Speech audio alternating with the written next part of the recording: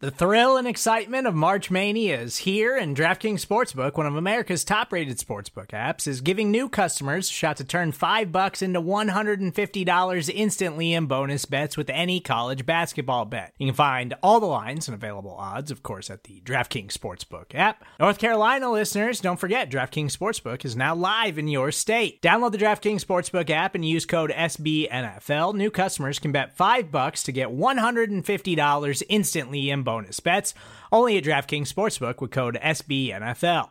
The crown is yours. Gambling problem? Call 1-800-GAMBLER, or in West Virginia, visit www.1800gambler.net. In New York, call 877-8-HOPE-NY or text HOPE-NY. In Connecticut, help is available for problem gambling. Call 888-789-7777 or visit ccpg.org.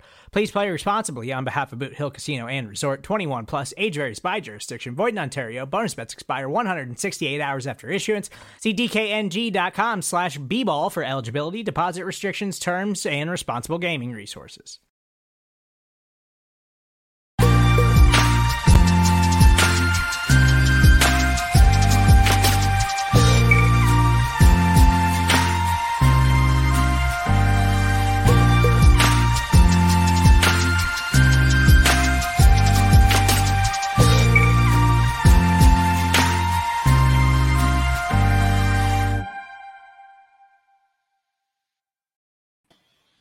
Listener questions live on the Orange and Black Insider Bengals podcast. How's it going, everybody? Happy Friday. I'm Anthony Cosenza, joined by my partner in crime, John Sheeran. John, happy Friday, bud. How's it going?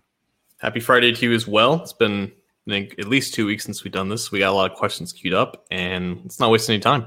Yeah, we'll get right to it. Just to remind everybody, you can get in touch with us a number of different ways. You can leave your questions in the Cincy Jungle Facebook stream that's going on, the live YouTube stream on our YouTube channel. You can leave them there. You can call or text 949-542-6241.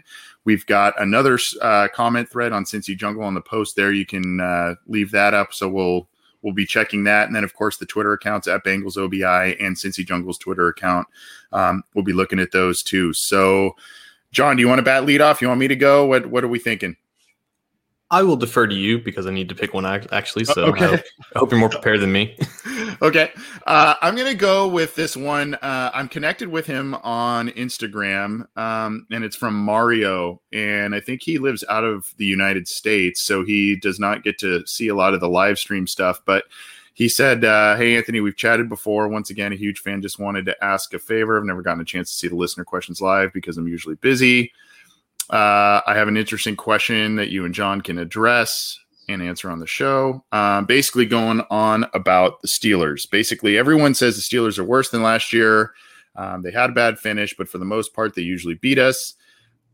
Big Ben and Najee, a healthy Big Ben and Najee Harris being added. What makes everyone so confident we can beat them once or twice this year? They are always the brute aggressor with big, fast, physical guys basically playing the bully. So basically just kind of asking, everybody assumes that the Steelers are going to be down. Everybody assumes that they very well could finish last in the division and not the Bengals, even up from an outside perspective, a national perspective. Why are we supposed to believe that suddenly the Steelers, who under Mike Tomlin have never had a losing record, why are we to assume that all of a sudden the Bengals are going to impose their will this year? Because they're not that good on paper. Like, honestly, I understand the sentiment. The Steelers have never been bad, or they've rarely been bad for as long as I've been alive. They've had 3 head coaches in like 50 years. Like, that team does not implode. They don't pick in the top 10 unless they trade up for Devin Bush. They are not ever at the bottom of the league, and ergo they're never at the bottom of the division. And that's because the Browns have always inhabited that spot, or if the Bengals before them, like, they're much like the Ravens. You know, they're a stable of consistency and continuity, and that has been a recipe for success for a long time. Big Ben is not the same quarterback that he was in the last 15 years. That defense is really good, but there are some minor sore spots on there. And as much as the Bengals have an issue with their offensive line and the uncertainty with that, Steelers have a bigger issue because their offensive line on paper is worse right now. They have a quarterback that is on the absolute for sure decline, and no one can count on Big Ben to be a productive and consistent quarterback at this stage in his career. And their only hope right now is to just lean on a rookie running back who, by all accounts is very talented, but again, he's behind a very piss poor offensive line. They have some decent weapons, but again, that doesn't really matter if the quarterback is not going to be consistent and can't stretch the field with his arm strength. That is no longer there anymore. So Big Ben's decline and the fact that you can't always rely on your defense to be elite, that's reason for concern for Pittsburgh. All valid points. I will say that just kind of tapping into some recent news and recent things I've seen on the Steelers. Number one, on the water cooler chat earlier this week, we relayed some news that Big Ben and the new offensive coordinator, Matt Canada, are getting along very well. And Matt Canada is really just kind of deferring to whatever Ben wants to do in the offense and really kind of creating what Ben wants to do, what he does best in the offense. Look, I haven't come out this year, and I'm pretty confident that the Bengals are going to take a nice leap this year, especially if they remain healthy. Joe Burrow comes back and does what we expect him to do. I've never come out really and said, I expect the Bengals to sweep the Steelers this year. Could it happen? Maybe. I am very hesitant to ever really fully put aside the Steelers because of the continuity aspect you mentioned, John, with the coaching staff, because they are always up atop the AFC and the AFC North in some form or fashion. I'm just not ready to say they're going to be terrible this year. I think there probably will be some regressive steps. Maybe they are more of a 500 team. There are some weaknesses that are uncharacteristic of a Steelers team, like you mentioned, the offensive line issues. But Najee Harris has looked very good in these mini camp videos and clips that I have seen. They want to get back to running the football effectively. And when they have had an effective running back, even when Ben's thrown for 4,000 yards, 30 touchdowns plus all of that, when they've had an effective running back, that's when this team has been at its best. And, you can go the 1 or 2 years that Mendenhall was a decent back. You go to Le'Veon Bell and now potentially Harris. I think this division will beat up on each other, whether it's the Steelers and the Bengals or the Bengals and the Browns. I think there's going to be a lot of beating up on each other, but I'm not ready to say the Bengals are going to sweep the Steelers, but I see definitely a split, at least for a lot of the reasons you mentioned. It's definitely a wait and see situation, despite all the evidence that kind of supports their inevitable decline. I want to combine these two questions. We had a text from Muhammad and we had a comment from Jason Abeza DC in the Facebook chat. And from Muhammad, he's asking, with the injury to Akeem Adeniji, who do you think would be the best fit for us to sign from the remaining free agent vets? And Jason asked, do you honestly believe the Bengals will sign another offensive lineman before the season starts? Anthony, what do you think? I think so. Who it is and what kind of quality tier, I don't know. Some other people have also kind of tag team on these questions to us and asked the Morgan Moses question. I don't, from what I understand, Morgan Moses is working on a deal potentially with the Jets to go there, which is interesting because they have a situation very similar to the Bengals in that they would need to kick a tackle of some sort inside, whether it's Moses himself or Fant, I think is their right tackle. So someone would need to kick inside at some point. And the Bengals have a similar kind of conundrum if they go after Moses themselves with Riley Reif, Jonah Williams. So I don't think it's going to be the caliber of a Moses. They may look at some final cuts and do the waiver wire thing a little bit later in the summer. They may kind of go with another journeyman out there. I do expect them, though, to try and fill that void. I mean, I think they're going to give other guys some shots and some looks to try and, a guy like Michael Jordan maybe rehabilitating his career, other guys getting some looks. But they like the flexibility that Adeniji gave them in the guard tackle option, kind of the ability to maybe play both. So I would expect they go out there. Unfortunately, options are limited right now. Yeah, I don't think it's going to be like the usual suspects. I don't think it's going to be Trey Turner. I don't think it's going to be Mitchell Schwartz, who, by the way, is still recovering from an injury that should have impacted whether or not he plays most of the 2021 season. If you remember, earlier in the offseason, they reached out to Brett Jones and Nick Easton, who are primarily interior guys. And I think Adeniji was getting talk about potentially competing for that left guard spot. That should be an open competition between other veterans. But also Adeniji, I think, played most of last year at left tackle, and I think that was going to be his primary spot on the roster if he would have stayed healthy, just the backup to Jonah Williams at left tackle. So I think that might impact who they actually go after. I think Russell Okung, who was a starting left tackle for the Chargers and the Panthers, he's still available. He's still 33 years old, but I think he can come in and be a potential backup. Dennis Kelly, who's primarily right tackle for the Tennessee Titans, getting some more tackle depth. I think that is honestly kind of a little worrisome because right now behind Jonah Williams and Riley Reif, Jonah Williams, who's obviously had trouble staying healthy, Riley Reif, 32, 33 years old this year. The only tackles they have behind them are Fred Johnson and Deontay Smith. And I think we can all agree that the less we see of Deontay Smith this year, the better for his development. And Fred Johnson, I think, is a fine reserve tackle, but that can't be the only one that you can comfortably rely on to come in and play for a pinch. So I think, honestly, with Adeneji's injury, even though he could have been in the mix regardless here, I think they might be more interested in a tackle like Okung or Kelly. And that's on the high end in terms of available options. There's so many other options that we don't really know about, or we don't really know about that well, that could be on the radar. Okung, however you pronounce his last name. He's also a little bit interesting in the aspect of, I think he kind of plays his own agent, or at least he did in the past. So, negotiations there, maybe. That's a good point. I think he gets paid in crypto, actually. Or he does he? Paid in yeah, I think the Panthers ended up paying him in the Bitcoin last year. So I don't know. Interesting. I know for a fact that Mike Brown has no idea what Bitcoin is. So that might actually hold up some deals. It's a good point. Yeah. I just remember, a couple of years ago, he negotiated. I think was he with Denver? Is that right? Maybe. Something like that. Yeah, he was doing his own negotiations, I think, there. Let's keep rolling on here. Let's go to this one. Patrick, who is an avid listener of the program, and we appreciate his support. He is asking us a question about John's favorite position group, the running back spot. Gentlemen, I'm a low-key football fan, so there's plenty about the sport that I just don't understand. Could you please explain the Bengals and their running backs? Obviously, Mixon is the main back. Bernard was the beloved veteran who saw some action but wouldn't get the bulk of the carries if Mixon was healthy. I remember when the Bengals drafted Travion Williams. Cincy Jungle had plenty of nice things to say about him. I never thought he would supplant Mixon, but he could work his way to a productive backup if he lives up to a scouting report. Then Perrine joins the team. Bernard is out. P. Ryan is the number 2. Williams is still there. Now the Bengals drafted Evans, who is also getting a lot of hype. What's the deal? Williams hasn't played enough to get a feel for what he can do at the NFL level. How do you develop players when you give them just a handful of touches in a season? So good question there. I'll let you. I definitely have some thoughts on this, but I'll let you go first with this one, John.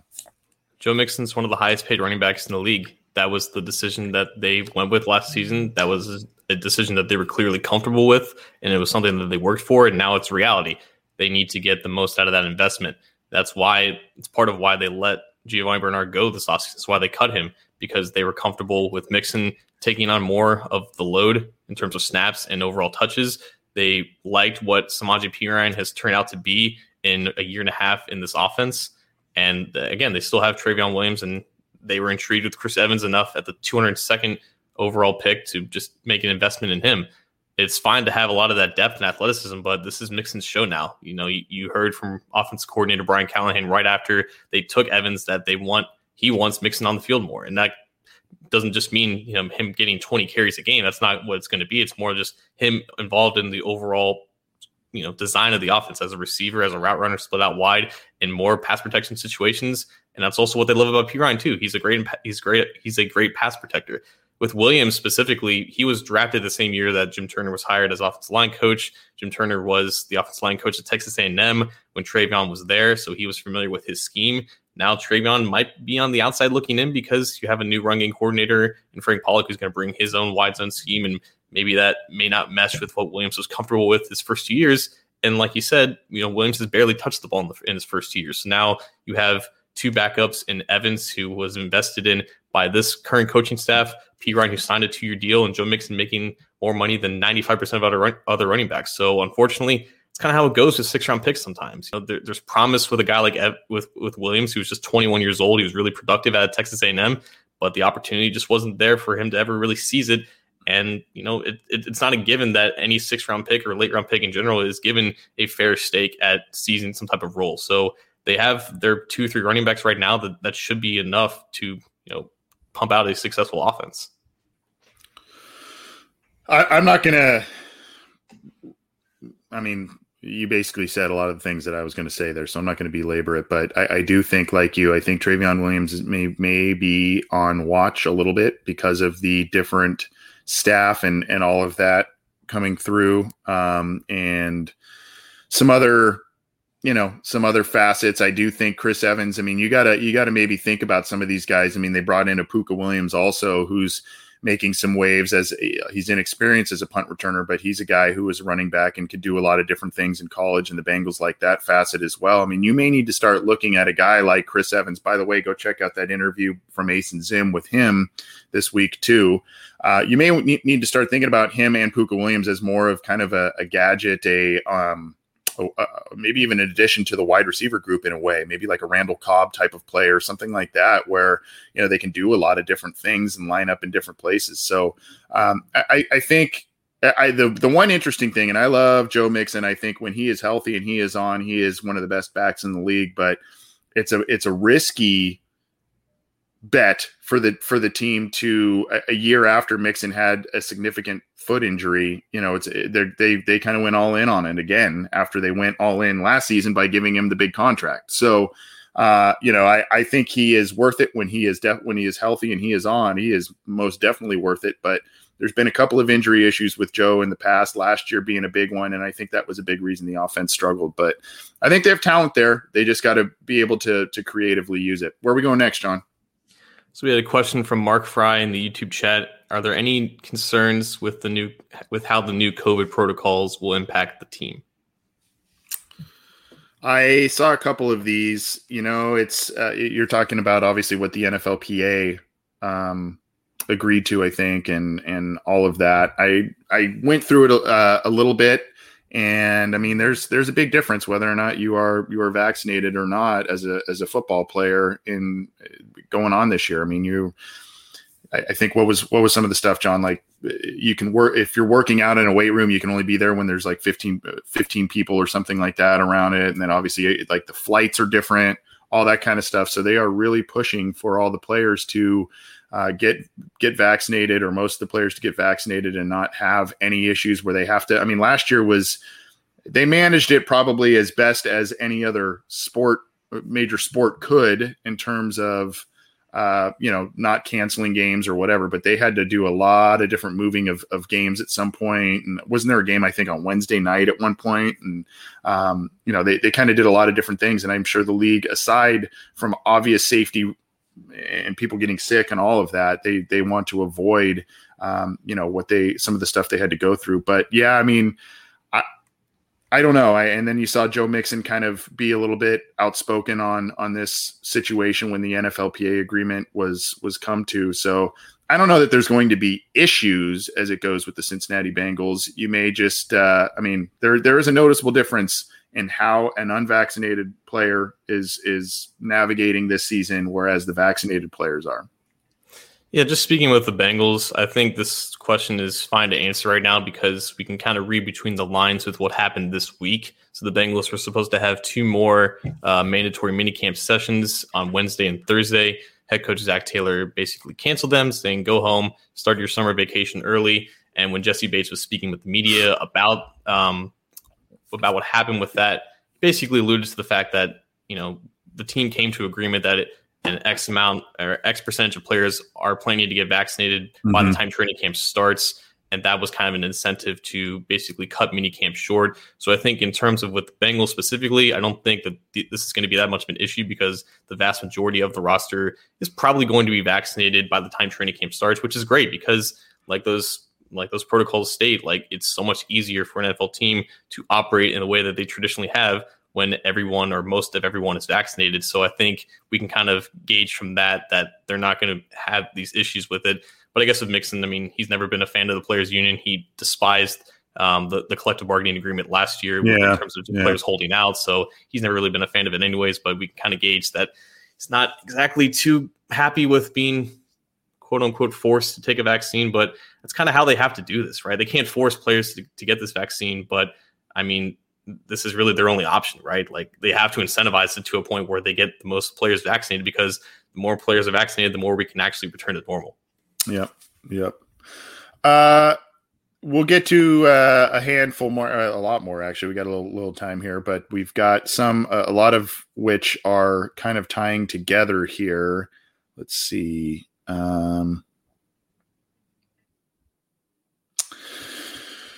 Brandon sent one to us via email a while ago.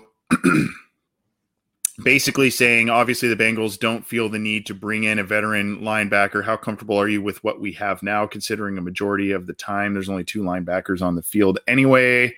And then I also saw in the live comment from Mike Jones, why haven't we signed Josh Bynes yet? So we can kind of maybe tie the linebacker conversation, maybe even we won't tie too many in at one time, but let's kind of tie in this a little bit with Mike Jones' question, why haven't we signed Josh Bynes yet? And Brandon's email talking about our comfort level with the linebacker group. I think it is overall one of the weakest position groups on the team, but they invested so heavily in it last year. And I think they invested in guys that have some pretty high athletic profiles, were productive college players. And I think you started to see, especially from Logan Wilson, you started to see some improvement last year as a rookie and some growth.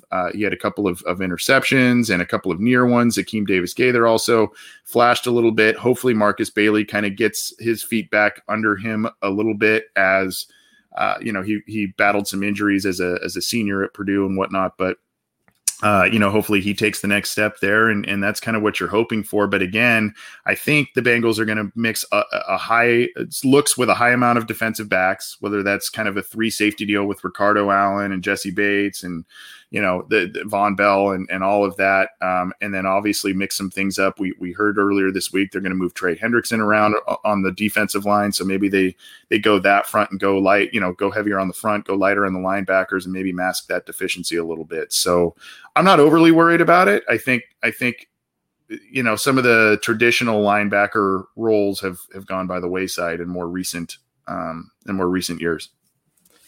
Rarely is a defense good because of their linebackers primarily. It really is just the nature of the position. It's so dependent on how your pass rush is, and in terms of coverage, it's rarely because of your linebackers being good is why you have a good secondary and a good pass defense unit. Even when the Bengals defense was really good, they had Vontaze Burfict for a handful of good years, but rarely was that position group the reason why Mike Zimmer's defenses were good. They had really good pass rush and they had really good cornerbacks and just really good coverage in general. When everything else around the linebacking group does well, it enhances the play of your linebackers. All you really need is just athletes out there that just know where to be.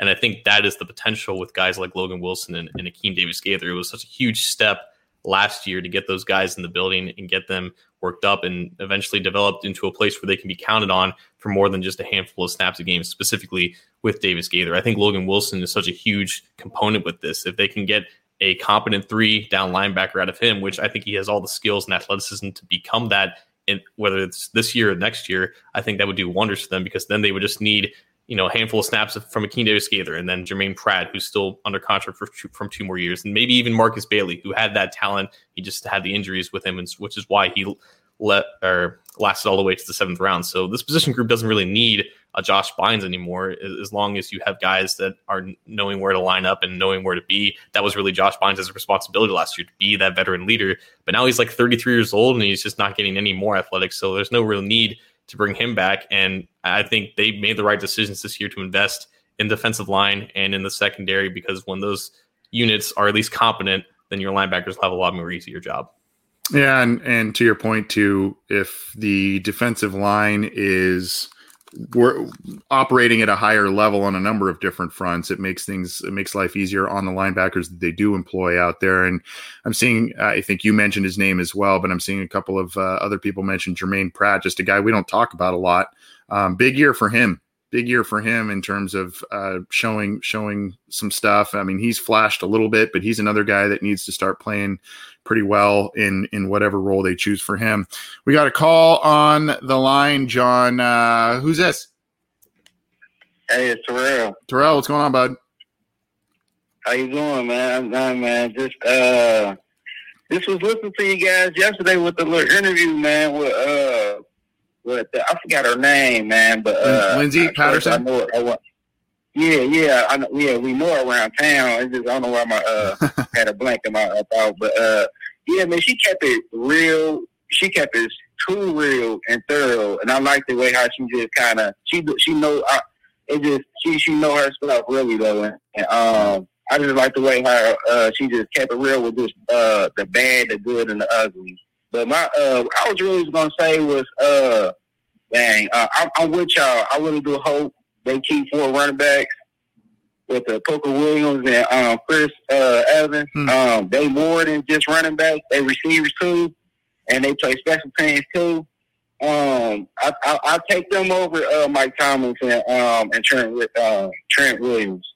I think that's the name, Trent Williams. Are you talking Trent Irwin? Is that what you mean?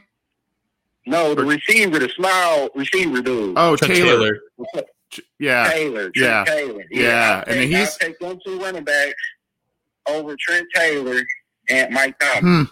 Well, the decision may come down to that, in terms of the Bengals. How will they get creative with some of these roster spots? On that episode you talked about where we interviewed Lindsay afterward, we talked about the cornerback group where the Bengals may need to get creative with, a guy like does Ricardo Allen take up a dual spot? And then, of course, we're talking about the running backs, and do you hang on to Puka Williams and Chris Evans and maybe go a little bit lighter at wide receiver? But right now, John, I think Taylor has the inside track on the punt return gig. I mean, it's early. And I just want to say that I really did have high hopes for Adenji. I hope he get back well soon.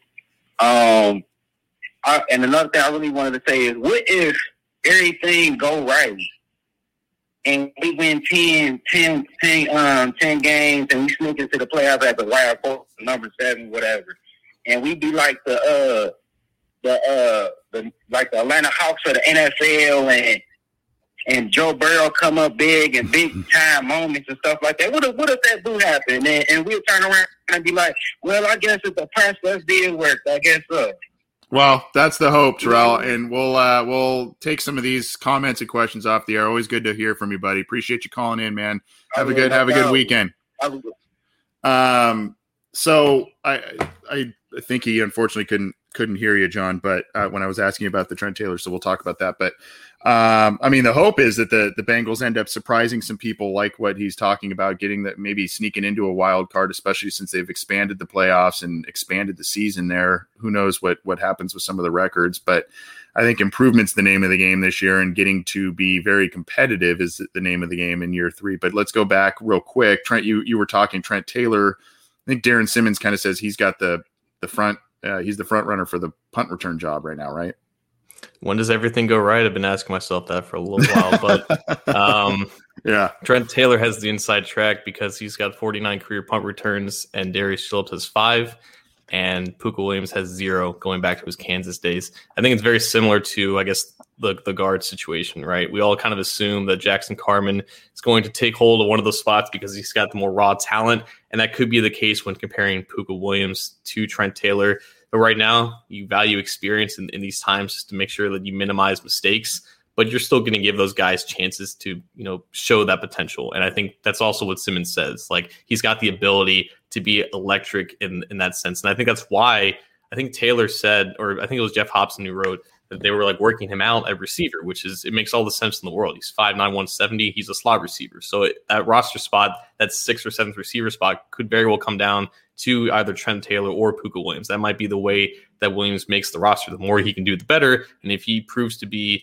like that electric punt returner compared to a stable, reliable option in Trent Taylor, that might be his option. It could very well be like 2016, where they had Brandon Tate still. They signed Alex Erickson as a college free agent. Erickson literally ran away with that job in the 2016 preseason. Now there's going to be 3 preseason games this year to really give that opportunity for Williams, which is unfortunately what rookies didn't have last year.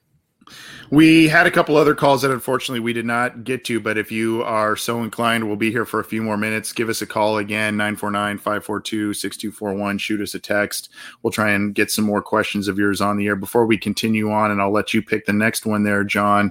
Let's tell the folks about Symbol. I got a different graphic to share this time, John. Oh, it's wow. not it's actually the website. We talk about the website and where to go.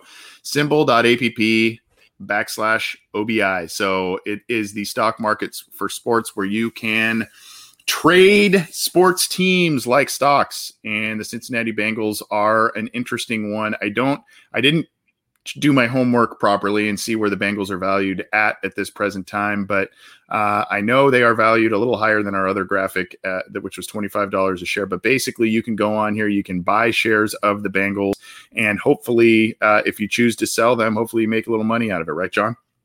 Absolutely. And I think Symbol had a major announcement yesterday in the day between our weekly show and now.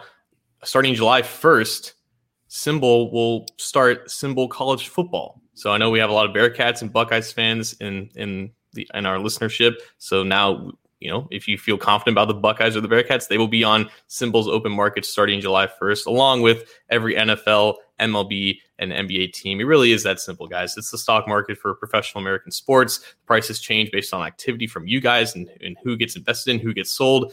And right now the market is very much booming to the point where college football is now entering the chat. So if you guys want to get started, visit www.symbol.app. That's www.simbull.app/OBI. Get that $10 deposit bonus. Get in on some college football action too, starting July 1st. Hey, this is Scott Galloway, author, professor, entrepreneur, and most importantly, host of the Prop G podcast. We got a special series running on right now called The Future of Work, where I answer all your questions on, surprise, the future of work. Questions including, what are we missing when we work remotely? Or how do we handle work-life balance when a major opportunity comes knocking? From the provocative to the technical, we're offering insights you won't want to miss. So tune in to The Future of Work, a Prop G Pod special sponsored by Canva. You can find it on the Prop G Pod wherever you get your podcasts.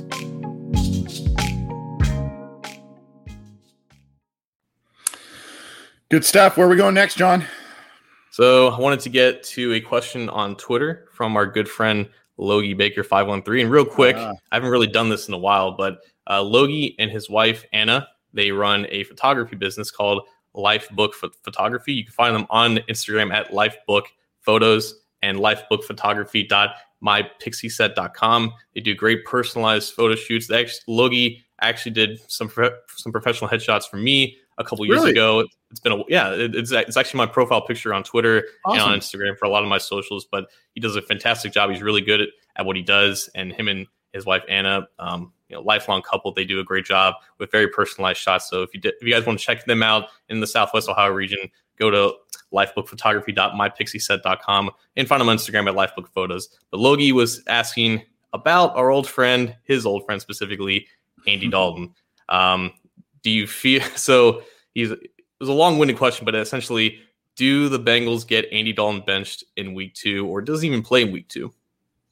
Well, first of all, just real quick, very cool story. I don't think I was aware that he did those headshots for you, John. That's really cool, and that just kind of a total sidebar from answering his question. I think it's very cool, this network of Bengals fans that have kind of come together. We had Dalton create our new logos for the show. He did that for us. Logie's doing some work for you there on the headshot front. And, Bengal Jim's got this big thing that he's doing this weekend, going the March to the Hall there. So it's just really cool how we've all kind of connected and done different things with each other. It's pretty neat. But the question was, do I believe that the Bengals will force Andy Dalton to the bench in week 2? Is that kind of the crux of it? So I reached out on Twitter, asked for personal questions this time because it's June, it's the offseason. Right, there's not that much football stuff to talk, but he still managed to make it very personal for him because he loves Andy Dalton, and that was his boy for 9 years. So yeah, I guess it's like, does he start week 2 or does he start, and do the Bengals blow out the Bears so much that he gets benched and that's the start of Justin Fields? Like, how do we see that happening right now, 3 months in the future?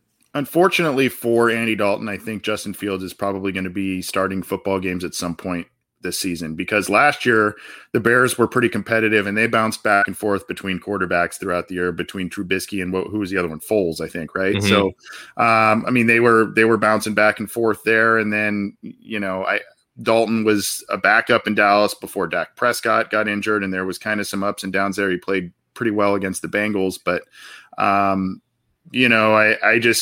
think probably we'll see Dalton at the beginning of the season, but I think probably the Bears will be in the mix, but they're not probably going to be as thrilled with Andy Dalton. I don't think the Bengals will force him to the bench, at least not that early, but I think that maybe if the Bears lose that game, I think that's when the conversation starts, and I think that's when the chatter starts to get really loud for Fields to come on and start games for him. I said this like right after the Bears traded up for Fields. Like there was obviously a conversation about, oh, poor Andy Dalton. The Bears declared him as QB1 in March because they lost out on Russell Wilson, and they tried to save face by claiming that 33-year-old Andy Dalton was the answer to their perpetual quarterback issues. Like, I mean, I have no beef with Andy Dalton, but I mean, the guy's a 10-year vet. He started for 9 years in Cincinnati. He almost earned like $100 million in his time in Cincinnati. At this point, like, I don't really feel sorry for him. And I guess it's kind of crude, but he just is who he is at this point. He's just a decent quarterback that can give you a couple starts, but there's no reason why anyone should be holding on to him having success in Chicago when they have their most talented quarterback, maybe in franchise history, in Justin Fields. I think that relationship is actually forming right now. Like there's only a handful of other quarterbacks I would rather have my quarterback learning from in terms of a veteran backup in Andy Dalton. Yeah, so I think that his presence there has value, but I really don't see why Fields has to wait on the bench for any amount of time. Like, it wouldn't surprise me if Dalton is out there week 1 for the Bears, but I think it's probably the smarter decision to just put Fields out there sooner than later. I don't think he's going to get benched. I don't think Dalton's going to start and get benched against his former team in week 2, which is what Logie asked. But in general, I just think that you just got to put Fields out there as soon as possible. This is the Bears. Give them something to be excited about. They haven't had a good quarterback since ever. I don't know. I don't even know. I mean, some people would say McMahon in the 80s, and he wasn't even that. I mean, he made a Pro Bowl one year, but I mean, that was all about Walter Payton and the defense. So, I mean, yeah, then they had Harbaugh and I think Tom Zach. And I mean, then you go more recent, like you said, it's like, oh boy. So yeah, Fields is probably one of the most exciting guys they've had at that position for a while. But also, I mean, this team is the rest of that team. It's a lot. Oddly enough, the Bears are a lot like some of the teams under Andy Dalton. I mean, they are good in a lot of different positions. They're stacked. Their defense is really good. They have some pretty good wide receivers, but they haven't had the quarterback to get them the ball. I mean, they've been in the playoff hunt. That quarterback position has just been under scrutiny, and for the right reasons. So I do think, to your point, I think they're in a good situation where Dalton can maybe start games, start the season, maybe keep him in the hunt, and then as maybe he falters or he's not really, the fans are calling for Fields, maybe he takes a back seat, but it could be a good mentor type of program there. But I know Logie and his affinity for Andy. Hey, Andy, we all got a soft spot for Andy. We've all got a soft spot for Andy. Let's see where we're going next. I thought this one was pretty good, and it's from one of our regulars here, from Brian in Iowa. Did Zach Taylor make a mistake trying to win in the first 2 years instead of building draft capital? I could see both sides of the coin on this one, but I think I would say no. He didn't, because number one, I think you can maybe lose a team or lose a locker room that way if you're maybe thinking of, tanking for 2 straight years and all this kind of stuff. I don't know that goes over well, even though the Bengals may have done a bit of that in 2019 to get a Joe Burrow. They would never admit that. But I also think there is also an aspect of first-time head coach inheriting a roster, and there was still some talent on the roster, but it was aging, and there was some other. But he probably need to be like, what do I have here? Who can we keep as I rebuild this roster in an image that I want? Who can we keep, and where are we going from here? So, I mean, and at some point, even though Zach may have known he's got a long leash in Cincinnati, I mean, it is what it is. You got to win games, and you got to be competitive. And so I don't think that. I don't think he made a mistake trying to win the first 2 years instead of building draft capital. I do think the Bengals should have built more draft capital by maybe this goes against the point I just made, but maybe unloading some of these disgruntled players a little earlier than they did, getting more draft capital, moving up in the draft, and getting more high impact players. That's kind of maybe a bit more that I would have liked to have seen instead of the usual move backs that they do. Mike Jones in Facebook. Zach Taylor was trying to win his first year? ? I think I agree with your sentiment. I think it has to be a combination of both. Like, you should never blame a head coach for trying to do his job. Like it's not the coach's job in the sense of actually when the games are being played to just lose. Like that just goes against just the nature of just the game. And it's just hard to really do that in football compared to other sports, I think.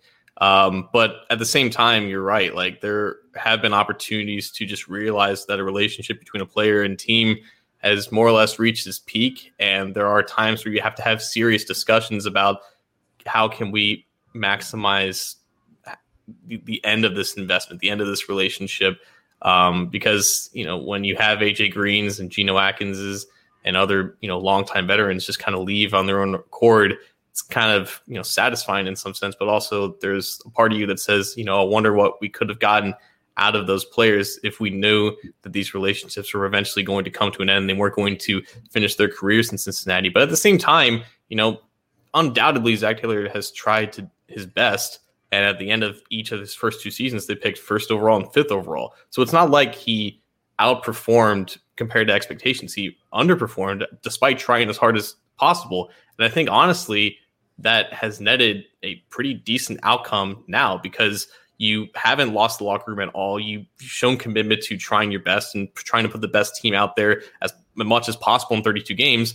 But also you've been gifted 2 top 5 picks and 2 lucrative free agency classes in a row because you've sold the vision of we're trying to win now. We're not trying to, go the Dolphins route and gain as much capital as possible. But I think they could have done a little bit more in terms of how the relationships with some of these veterans have gone. And they could have gotten some draft capital from like Andy Dalton or maybe more from Carlos Dunlap instead of just pushing that until it reached its ugly end. And maybe even AJ Green too. So I think there is a balance that could have been reached there, but I don't necessarily blame him for trying to push his message because that message now, I think you have to recognize that Mike Daniels and other veterans have said it, like Zach Taylor, he's got the right thing going right now. And it's because of what he's trying to do in the last 2 years. Yeah, and before we'll be here just a few more minutes and take a couple more questions. But the other thing is, we talked about it with Lindsey Patterson the other night. We don't know exactly how the players responded to the 2 days off. I would think they probably were like, "Wow, okay." If Zach told those players, said, "Hey, you get the next 2 days off because we like what you've shown us. We like the attendance level. We know you've got some personal things to take care of, whether it's the vaccination side of things, whether it's go take a trip and rest up and all that kind of stuff." Maybe secretly they were a little bit frightened about more injuries occurring like the one with Adeniji. But if that's the message that he portrayed to that team, I think that resonates pretty well, especially with the veterans. I think Mike Daniels, when he was on our show, he was saying, that's a player's coach. That's a guy that gets it. He understands what players, what kind of drives players, what they like to hear, et cetera. So I know there are some mixed opinions on the Bengals taking a couple of extra days off of their mini camp. But if the message was, hey, pat on the back, good job, go rest up, go do what you need to do, and we'll be back at it in training camp, I would think that message would resonate pretty well.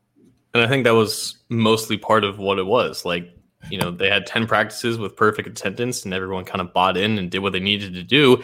And I think Paul Dehner Jr. wrote about this in The Athletic. Like, historically, under Marvin Lewis, the last day of mandatory minicamp, it was really just a relaxing day. I think they just like chilled around, played some games in the locker room. It wasn't too serious. So, like they could have done that or they could have done this. And I think with everything that's going on and the urgency to be fully vaccinated in a month's time for training camp, and along with just rewarding all the work that they put in when some teams like the Browns and the Packers, they had inconsistent turnouts for their offseason programs. I think it's exactly it's 100% fine. It's not something that you should be worried about or complaining about as a fan because there are definitely worse alternatives. Let's get a couple more in here, John. What are you seeing here?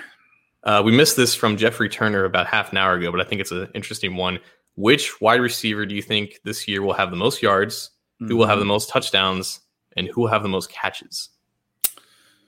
So, man, I don't know if I want to answer this because I feel like I've been sitting on this state your case for like a couple of weeks that I usually do. I'll say this, and there's another. I'm looking for the question to pin up here. Oh, here it is right here from Facebook. I'll say this. I am expecting big things from T. Higgins this year. I am expecting big, and I know Jamar Chase looks like a stud, and he is a stud, and the rapport that he already has with Joe Burrow, and the fact that they are staying after practice and working on some things, that's all good. And I know Tyler Boyd is one of the most underrated, not only receivers but players in the NFL. The guy just produces, and I think he's going to be a very valuable target for Joe Burrow. T. Higgins. Lindsey Patterson the other night said, basically he's told us he's 220, but it's a different kind of 220 in terms of his body weight. That means strength. There's a little bit extra speed, it would seem, that we've seen. And, really, I go back to this. I've said this a couple of times. We forget, maybe because he's 6'3", 6'4", we forget that he's 21 years old last year, one of the youngest players on the team, if not the youngest player on the team. And now he's still his body's still kind of maturing. He can add some bulk as he gets a little older here, maybe maintain that speed, if not increase it, which it sounds like it's happening at practice. I expect T. Higgins to kind of be the highest producer at this point, based on all the hype I'm hearing. Nate Burleson's all over him on the NFL AM crew. So, or Good Morning Football, I guess is now what it's called. I should call it that, what it's actually called. But he's been all over him. And, I tend to think T. Higgins is going to be one of the highest producers, if not the highest producer on this team. So in terms of answering the question, do you think he's going to lead yards, touchdowns, and catches, or just two of them? Yards, touchdowns, and catches. I will say yards and catches, but not touchdowns. Gotcha. I can see 3 receivers leading each one, and I can see Jamar Chase leading every one. I think, just real quick, I think it'll be Chase with yards and touchdowns and Boyd with catches. And, I don't expect Higgins to just be lacking and not playing and not producing. But as much as Higgins can improve athletically, and I think he does have a chance to be a dangerous weapon, I just think that Chase, he's unlike any other receiver that the Bengals have had in a long time. And there's the Burrow thing, and that's fine, and it's whatever. But I think Burrow recognizes that he's also dynamic and special in ways that Boyd and Higgins aren't. And it'll be interesting to see how defenses approach it. Do they just immediately put bracket coverage over Chase? Does Chase garner the attention solely of opposing number one cornerbacks? And does that allow Higgins to outproduce his projections with Chase now in the lineup?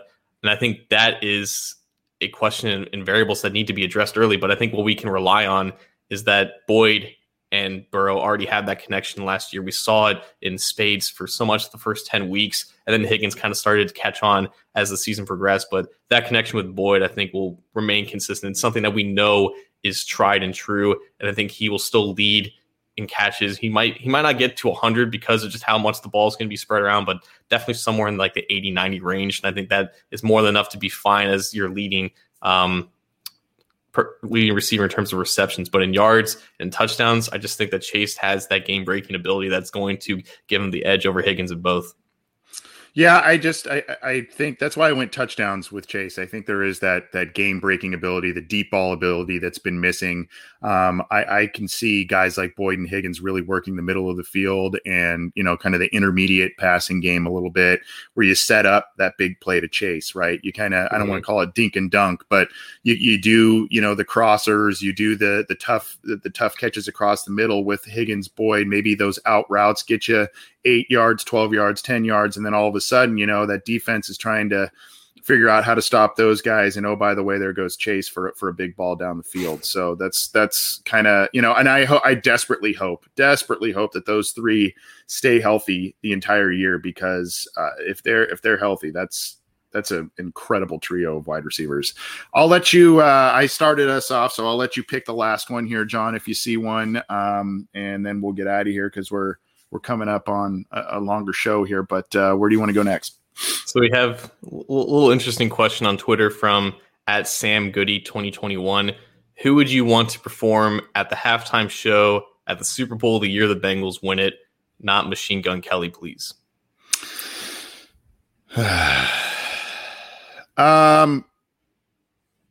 Unfortunately, a lot of the bands I like, some of their main members have passed away. So, it wouldn't be the actual band. I'd go,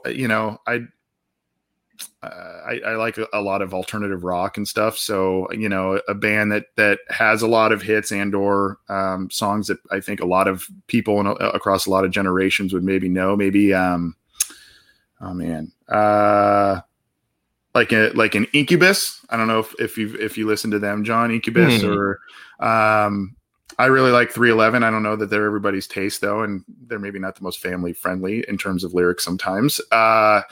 So that's another fun one. But there's a lot of other alternative rock bands that from the 90s that I would have really liked to see. I think kind of there's like the U2s of the world that like a lot of people seem to like, and all that kind of stuff. But I think they performed a Super Bowl a while ago. But that's a hard question. There's even newer bands I would like to see as well that I would put out there. What about you? I gave this the appropriate amount of thought, which is just a few minutes, because I think the answer is obvious in my mind. The Super Bowl is something that everybody watches. It is a uniter of the world, or at least the world that cares about American football. And the halftime show should be something that can get everyone equally hyped, right? It's already the most watched television program in America. And like, you don't need necessarily a great halftime show to make it a great event, but it doesn't hurt. And I think the one artist that can unite everybody, that everybody can equally enjoy, is Young Thug. If he comes out of the halftime show, if he starts the halftime show with digits, I would elevate to a point that I would transcend my physical form. It's like that music video from like Yosemite, where you just you just rise up to a level of like you're in the ethereal plane, and then Future comes out with March Madness in the middle of it. It would be the best memory from that Super Bowl, even if the Bengals win it. I want Young Thug with a feature from Future. With those two songs specifically, they can do anything else that they want because their discographies are great. But Young Thug featuring Future at the Super Bowl halftime, 100%. What'd you think of the one last year? Weekend? Yeah, I enjoyed the Weekend. I thought that was, albeit a little bit weird at times, and created some memes, but I enjoyed it. I enjoyed the Weekend. Super creative show that he put on. I thought that was pretty cool. I like Buckeye _76, Third Eye Blind. That's another rock band I like that's crossed a lot of ages, has a lot of hits, all that kind of stuff. Or some collabs, like you were saying, a couple of different artists, maybe some of these from the 90s, 2000s that maybe somehow work with some of the newer stuff. I don't know. I like the little bit of the older stuff personally, but I'm into some new stuff too. But anyway, that's a good question. It's a good question. I don't even know what I would do watching the Bengals in a Super Bowl. Last time I did that, I think it was 5 or 6. What would you do, John? Would you be at like a giant party? Would you be like hiding in a closet and just watching it like alone? Would you? I don't know how I would watch the Bengals in the Super Bowl and what I would find most enjoyable, quite honestly. So two things with that. One, I guess I would have to work it. So I would unfortunately have to be somewhat sober enough to cover it. Yeah. Me too. Yeah. But two, I think at that point, assuming that the Bengals don't have a first round bye, they would have to play 4 playoff games to get to that point. I've never seen them win 1. So after they win 3 in a row, I think part of that would kind of ease in terms of just like the nerves of actually seeing it happen.